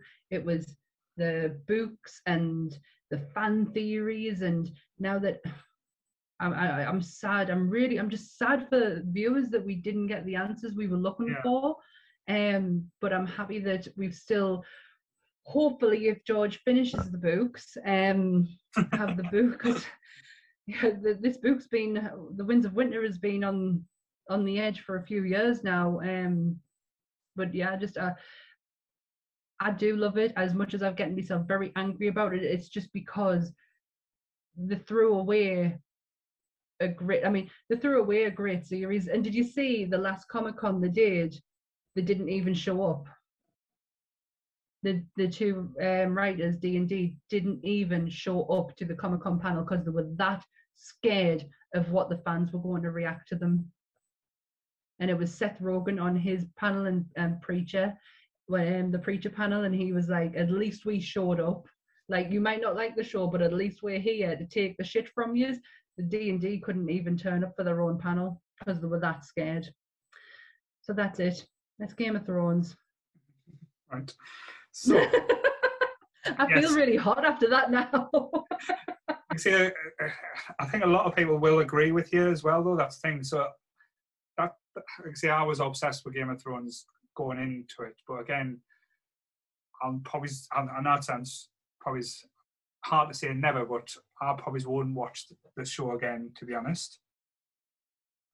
I would. Yeah. I would, because the first few series are absolutely brilliant. Like, Jaime's story, Jaime Lannister is just absolutely fantastic in that. And the scene with him and do you know what? I'd have just been happy if him and Brienne just went into the sunset and had adventures and just lived their lives. But no, that's not how they played it out. But that scene between him and Brienne when he's telling her about how we got the name Kingslayer just changed my opinion on Jaime Lannister so much. I just absolutely fell in love with him and just thought he was one of the most misunderstood characters. But they just didn't know how to write for these people because they didn't originally write for them, and they didn't give two shits to actually try and even us as fans can come up with things. How the hell could they not? Gets us so angry about it. And I'm sorry if people do disagree with us, but I can't see how they would. Nobody liked that last series. Probably it's like they said, they just didn't care. But Yeah, it's still a hard one to take. No, but But it to is be still honest, in my top. if they ended it well, probably Game of Thrones would have been in my top 5. If they do you know what though, Paul? If they did what they were asked to do and hand it off to somebody else and let somebody else take the reins on it, you would have gotten a dedicated person who actually give a shit about the show and not just the money that came out of it. Because that's all they give a shit about was the money that came out of that show and went into their pockets. But if they handed the reins to somebody else, that show would still be going today. True, very much so. So there we go. Before I get even more angrier. Whew. So moving on. Yep. So my last pick, and again, it's an unusual choice. It is a British show as well, but it's probably my favourite show I'll watch over and over again. It's Dark. I think it's brilliantly written again. Is Luther with Idris Elba. Idris Elba, yep. Like even from, because I didn't see the first season when it first came out on BBC. It was Nick who got us into it. She was watching it, like I think it was the second season. I was like, oh, what's this? And she explained the premise. Like, say, it's like a cop show, but it's dealing with the really bad elements and like how far would you go to try and thing, and if you're on the edge as well, because it's a lot of the show is about mental health as well, because the main character Luther is clearly got a lot of problems. He's a super intelligent man, but he's got some demons inside himself. So I went back and watched the first season I think I watched it over 2 days, and it's absolutely the heartbeat. It's breathtaking and it's scary. It's emotional. Like the first episode, he's trapped. He's trapped trying to find a little girl in the first couple of minutes who's been hidden away by a paedophile, and he's got the paedophile hidden like in a warehouse, hanging off somewhere, and he's saying, "I'll save you if you tell me where the girl is." He tells him, and he lets him drop. So it's like puts you in a moral dilemma. Like, what would you do in that situation? You've got this horrendous, sick individual that's killed so many children. Would you let him fall, or would you tell him just? But he's always playing that line of like, is he a villain or is he good? Because the way he handles certain situations, he goes above the law. He takes it in his own hand. Yeah. Like I said, the cast in it as well. I fell in love with an absolute homicidal psychopath in Ruth Wilson's Alice. Absolutely breathtaking to look at, but completely sinister and terrifying at the same time. And like I said, it's got Paul McGann in the first season, like little Doctor Who fame as well. Like I say, someone from Game of Thrones played his ex-wife. She was called Idra Varma, I think. She was the actress that was the Viper's a sister, I think. One of the sisters, one of the Viper, what they're called, the Dawn. Yeah, I know who you mean. And she the Sand Snakes. The Sand Snakes, but she was like the one who was in charge of them. But the what? Oberyn's. Oh God, yeah, Illyria Sand. Yeah, but she, like say, is trying to pull away from Luther, but still loves Luther, and like say, her story in the show is absolutely heartbreaking. I don't know if you've watched it yourself, or is it another one that you've not seen? Not watched. Never really been interested. But I was talking to my sister the other night because Line of Duty ended. Mm-hmm. I'm not going to that. No, but it was on the back of after watching Line of Duty, and she said it's something to do with British TV. They don't know how to end programs. Yeah. Luther was exactly the same, and she said they didn't know how to end it. And I was like, well, I don't have anything to reference that off because I've never seen it. See, I thought they ended it quite well, because for all he's done so good, like in the work he does, like say, he puts some seriously bad guys away. He breaks the law. He does things that he shouldn't do, and at the end, he gets arrested. So spoiler, spoiler. Spoiler alert. The last episode, he's getting taken away in handcuffs. By his gaffer, who, like I say, which is quite ironic because in the first season, his gaffer in the later seasons is sent to investigate him. But then after it all happens, at the end of the first season, which again, it's heartbreaking. I'll be honest, it breaks you. But then, like I say, he becomes his gaffer. He's called Dermot Crowley. He plays this part. He's like a old school police commissioner, but he's trying to keep Luther on the reins, which is hard to do. But his supporting cast as well is like a young lad in it. It's called DS Justin Ripley. He's like a mentor, that Luther's mentoring and stuff like that, teaching him the ropes. And he has, like, say, such a good partner as well. Like all the key elements is there. And there's an episode I absolutely adore where there's this really intelligent serial killer, and they know he's the killer, but he never leaves evidence to do it.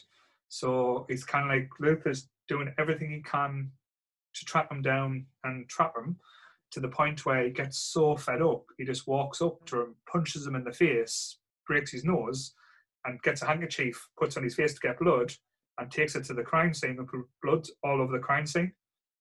Just to say, we know you've killed someone here, we've found the body, we haven't got the evidence. Now I've got the evidence. Wow. I've never watched it. He's actually, if we go back to my topic, he's actually in The Office, Idris Elba. He plays Charles, who ends up making Michael leave and start Michael Scott Paper Company. And also Catherine Tate's in it as well. But yeah, Idris Elba's in that, and I can't bite him as Charles. That's probably why I've never watched Luther. I don't like Charles. Possibly. But like I say, you can't not like Luther because his heart's in the right place. But it's a very dark show. It's gritty as fuck. So his actions are just completely and utterly questionable. Yes, it's like everything. It's like the results are justified, but then you think it's like, say, going beyond the law at times as well. Yeah, because it's all well and good you saying I would do this, but would you do that? Because I always like, so one show that's not on my list, and if the last season or the last few episodes that they've done, I possibly would have put it on there, but The Walking Dead. I know a lot of people have a lot. I know a lot of people have a lot, and they are justified in what they say about The Walking Dead. But there was always like Laurie Grimes. If I was in that world, I'd have killed her. I could not wait for Laurie Grimes to die because she was so manipulative of two men who really, she was the one I'd say at fault. And I couldn't wait for her to. I would have quite easily done it myself. And then I'm like, but would I? It's the only show that Nick, because I gave up on it a long time ago, that Nick watches, and after she watches, she's more angry after she like perseveres so much with it. But I honestly think since Angela Kang's taken over as showrunner, I do think that it's getting a bit better. Like we've getting so much depth into Daryl that we've never actually seen before, and I have thoroughly enjoyed it since with the Whisperers and Angela Kang taking over. But these additional bits that they've done over the last few weeks or months has been piss poor an attempt of giving you The Walking Dead when it's like, just leave it and just start the next series and then we'll finish it. But no, so that was just a tangent on The Walking Dead, sorry. No, it's fine. Like I said, I like talking about The Walking Dead because, like, to me, it had so much potential, but the problems I always had with it, there was so many nothing episodes, and that sounds strange saying a nothing episode, but nothing fucking happened. Nothing led the story. Nothing built on characters. It just seemed to be like, we don't know what to do in this episode, or we'll just pad it out to make it longer. No, I totally get that, and what everyone says about it, they are completely justified. I've been one of those people who have, apart from the last series, I watched every episode on a Monday night without fail. But before that, I was very much, I'll watch the first few episodes of the series and then I will drop completely off the scale until the very last episode, and then I have to watch them all ready for the last one. And I did that for years because I could not bear the idea of missing out on something that I have watched since the day it came on FX. And I couldn't bear it. And I've had me absolute like heartbreak and anger over it. But I do, and I might be the only one here, but I really have enjoyed the last few series with the Whisperers and seeing and not having Rick there. That's been like such a breath of fresh air, not having the main focal point on him and his decision making. And let's see what somebody else would decide. I love Carol. Carol is like queen of the apocalypse for me. I absolutely love that woman. And I just think Daryl's been written so well.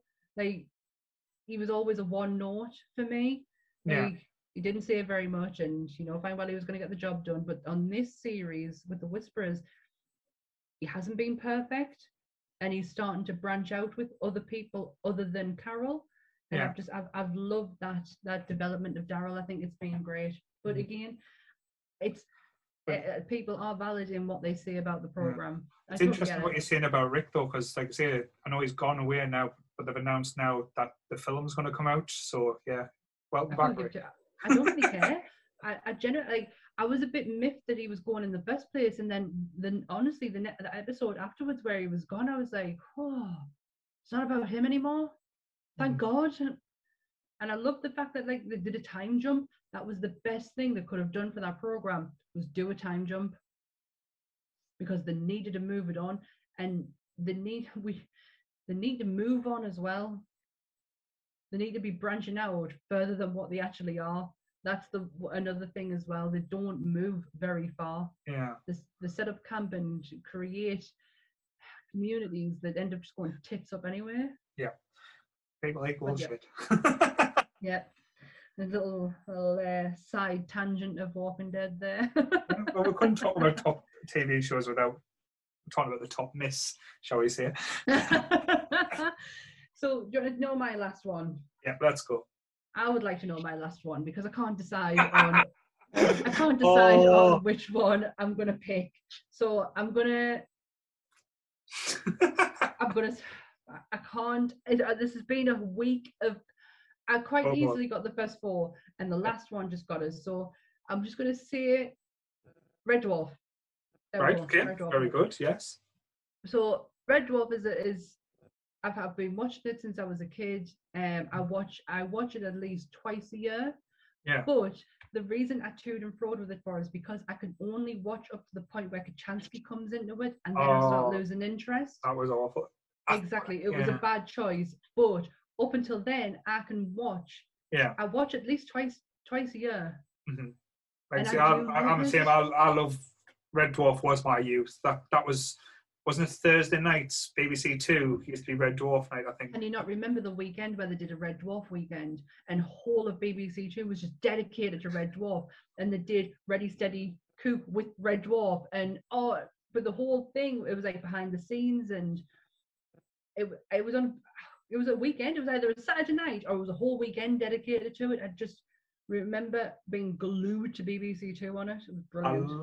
For me, Red Dwarf was best when it didn't have a budget, when it was put together with like really bad shit. Yeah, really bad props. And I thought it was hilarious. Like, say, some of the cast in there, like Chris Barry is one of my all-time favourite comedy actors.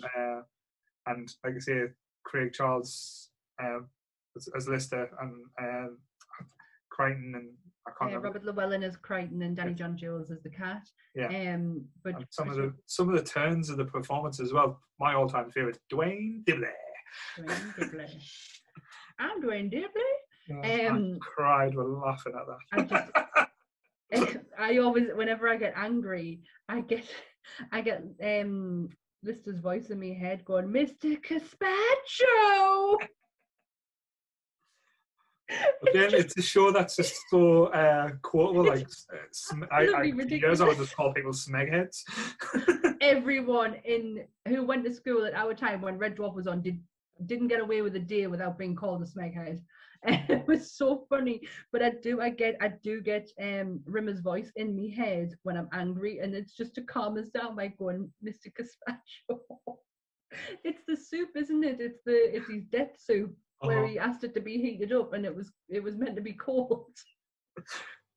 What was Rimmer's alter ego called? Ace Rimmer. Ace Rimmer. Fuck yeah. Ace Rimmer. Smoke me a kipper. I'll be back for breakfast. Yes, that is a good show. But to me, as you said, it's not a complete success because it gets to a certain point and it becomes unwatchable. Exactly. And this is why I toed and froed with it.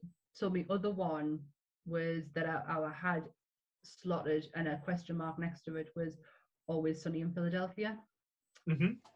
Now, I only started watching this at the beginning of the year. I've watched it 3 times. We're on our 3rd go, because as soon as we get to the last episode, we're like, let's go back and see what the gang did on episode 1.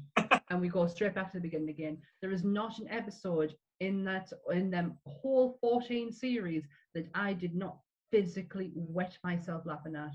Yeah. The Christmas special where Charlie attacks Santa Claus and keeps asking if he fucked his mom is absolutely hilarious.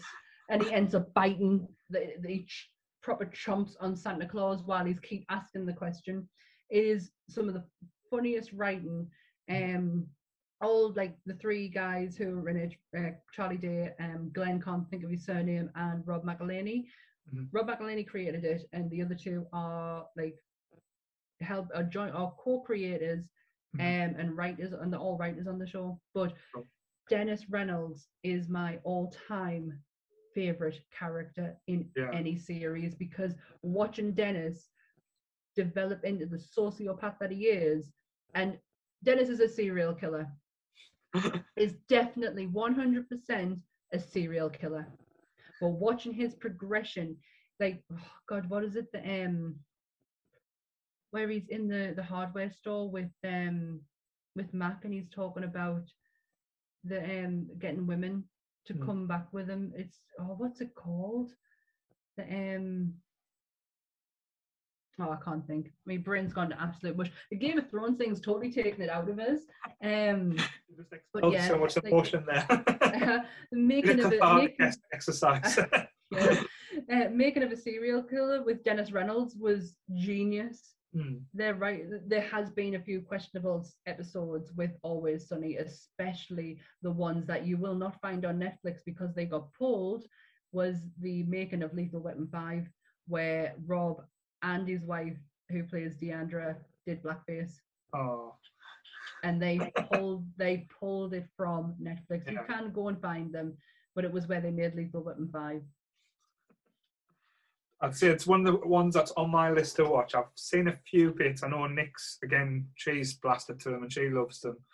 But yeah, the ones I've watched, I've cried laughing at, like I said, and I always thought the cast was quite brilliant as well. Like I said, all of them have done other things as well. That's it. I'm just getting it online. It's the implication. The implication. He stands and basically he's telling Mac that he's going to make it seem to a woman that he's going to bring her back to his place and do this, that, and the other. But he's not really. It's just the implication. And he's honestly, if you type in Dennis Reynolds, the next bit that comes up is serial killer. He is a flat out serial killer. But bringing Danny DeVito into it was just genius. And it was basically, the first series was on FX and it did well. It was okay. But the network said, you really have, because I think the first episode is like the gang get racist. And I'm sure the second episode is like Charlie gets raped or something like that. Like they really push the boundary. Like the line is completely gone with them. Nothing is off the table.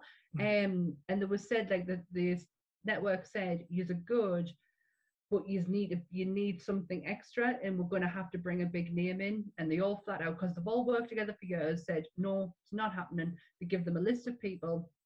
Danny DeVito was top of the list, and they said no, flat out, we're not having him, it's not going to fit. And basically the network said, if you don't put him in it, you don't have a TV series.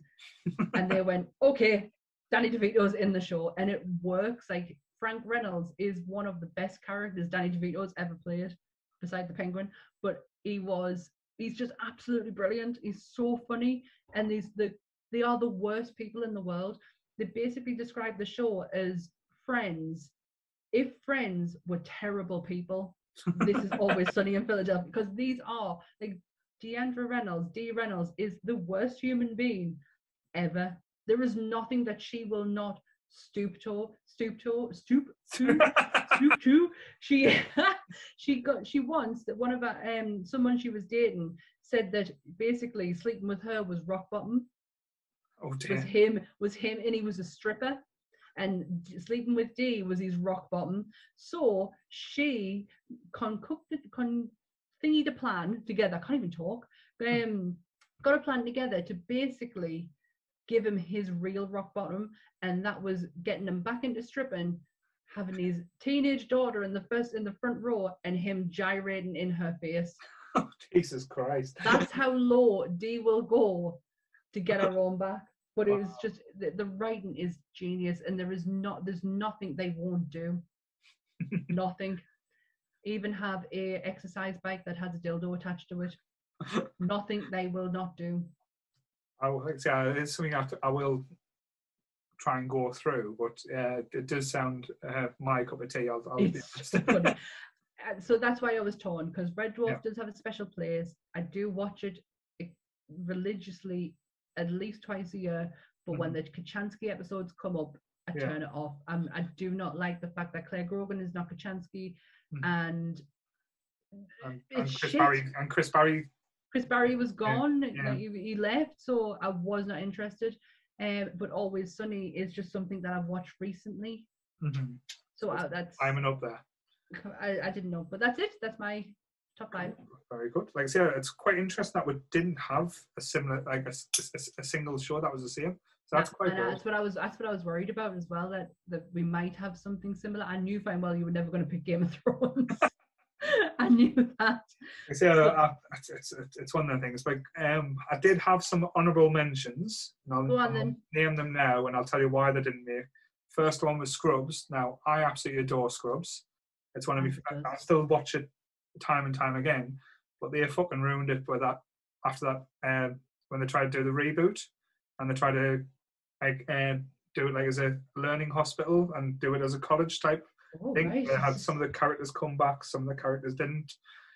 After the perfect ending, that was, I think it was season 8, where they showed JD leaving the hospital, and they put a sheet up and they showed what was going to happen in the future, like with the kids growing up. That was, to me, Blackadder's going over going at No Man's Land is the best ending to any TV show. So powerful. But Scrubs, that one was up there for me, in my opinion. And when they got Grady and decided we wanted to keep going, it spoiled it, and that's why that one is not in my top 5.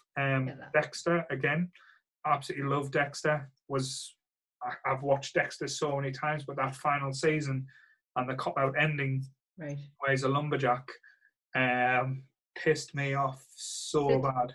Sit back a second, because if you thought I could get angry on Game of Thrones, Dexter is another one I can get really pissed off about as well.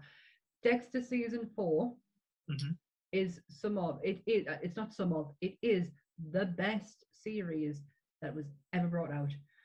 How I felt after the end of watching that, where the reveal of can't think of her name because my brain is like utter mush at the minute. The death of her. That was and the Trinity Killer. Every series I have watched after that has to hold up to how that series was, because it was fucking amazing. That it was brilliant writing, suspense, twist ending. What could you ask for? Acting spot on. And then we skip forward and we get to the last series, and Deborah fucking Morgan dies of a heart attack. You can go and fuck off. I have no interest in watching another series that's coming out, which probably is a big fat lie because I probably will end up watching. Yeah, I was going to say we'll watch that. I bet you £1 million we'll watch probably will. I probably will. But at the minute, I'm hoping it's like I say, to rectify the mistakes that they've made. Do you know what? If that is the case, then good on them, because then they've actually, because I don't think we'll ever get any redemption for Game of Thrones ever. Yeah. Mm-hmm. Ever. So if they do come back and say, do you know what, we got it wrong, this is all right, but they can't bring Deb fucking Morgan back, and she was one of the best characters in there. She was absolutely, and she died of a heart attack. That is not what she deserved. No. Again, we didn't deserve it. No, 100%. I agree. But like I say, with your words, Trinity that season, as a TV show, that was perfect. Perfect. Yeah. And that's what I held. It's still to this day what I hold my standards to when it comes to TV shows. Yeah. And another one on the list, which a lot of people have in the top fives, again, I loved, but to me, it's hard to watch.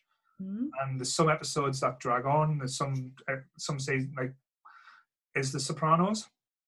Oh, I've tried so many times, and I just kind of do it. I just can't get into it. Yeah. I wish I could, because I've heard so many good things, but I get to like this third episode and I'm like, I don't get it. It's like I say, it's hard watch. It's one of the ones you have to be in the right mood. I know a lot of people say, I can watch it anytime.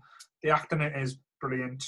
The characters in it are phenomenal. If you like gangster films, fuck The Godfather, fuck Goodfellas. That is the ultimate gangster portrayal in my eyes, is The Sopranos. But again, it's hard. It's not a joyous watch at times. Yeah. You feel drained after watching. Another one of my all-time favourites. I can watch it 15 times, but it's the whole recasting things. It changed the cast too many times. Community. I've never watched it. It's, if you like pop culture and like things we do, like talk about things we do. Yeah, I've heard it's very reference, and like each episode's like a different type of TV or film. It's well done, but after a certain season, after like Donald Glover leaves, it just doesn't get just isn't as fun. And then Chevy Chase leaves, and they recast with different people. Like I say, Alison Brie in it is absolutely phenomenal. She's stand out in it. I bet Nicole Brown's in it, isn't she? Mm-hmm. Yes, yeah, but she leaves after a while as well.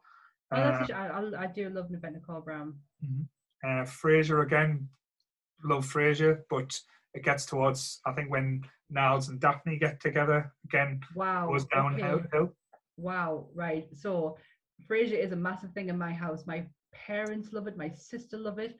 I never got it until Daphne and Miles got together, and I thought that was some of the funniest writing of the series I'd ever seen. Yeah, I always liked it up until that point. Then I kind of lost interest. And it's not something I hold dear to us. But my parents and my sister love it, absolutely love it, and it's coming back.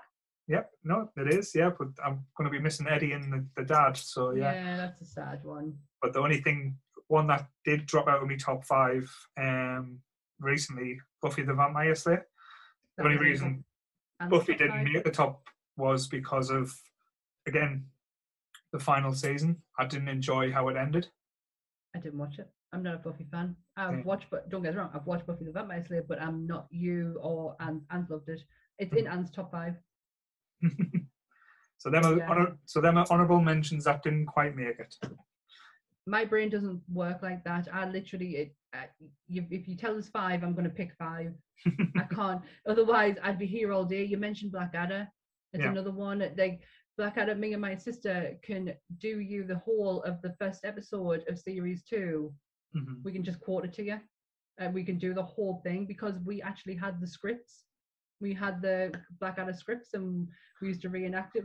I can quote Blackadder better than I can quote anything else.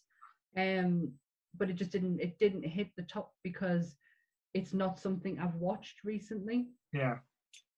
But yeah, Blackadder's a good one. That was really fun. Yep. I didn't think I was going to get as angry as I did. No, it's fine. like I say, if you've managed to stay with us through that, thank you very much. I know that one's probably is going to be quite a long That's a lengthy watch. one. Yeah. Yes, but I think it's quite enjoyable, and like I say, I'll be interested to get other people's opinions. Definitely. So again, like I say, comment on the video on YouTube, like, share, subscribe, and we understand that if you YouTube, this isn't probably YouTube might not be the best platform to watch it on because it is going to be a lengthy chat. However, we're on iTunes and Spotify, so you can get it in your headphones, do your housework while you're listening to us, and listen to me lose me temper, which I can guarantee will happen multiple times throughout this whole podcast experience. So yes, remember YouTube, Spotify, iTunes. Get yourself on the Facebook group. Get yourself on Instagram. We're on Instagram too, but the community page is on Facebook, and it is brilliant. I think it's hilarious. I got myself so choked up the other day just with how everyone is with it. I tried to text you and I was like, it's so emotional. Everyone's just getting on with everyone. So sad. I don't know. I'm gonna turn it up and not go even sadder because with today being Star Wars Day. Oh my god! Oh, look at him. Yes, I completely forgot to say happy Star Wars Day, everybody. May the 4th be with you. Yes. So that's it. That's our top 5. Next week, it's going to be a surprise. I'm going to pick it, and I'm not going to tell Paul until later on. No problem. Like I said, the podcast for next week might be out a little bit earlier just due to work and commitments, but we'll keep this up to date. And like again, same bat time, same bat channel. Have a nice day. Bye-bye, everyone. Bye. Bye.